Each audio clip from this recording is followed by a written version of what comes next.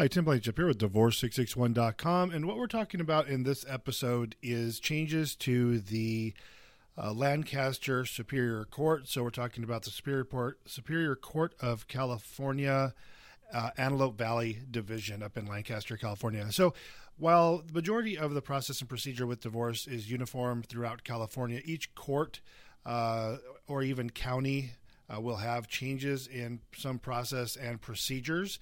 And even within the specific counties, we find that there are not uniform procedures in many cases. And what we're talking about in this case is all of the courts, and I've never had this issue come up, have allowed a P.O. box for one of the parties when filing for divorce.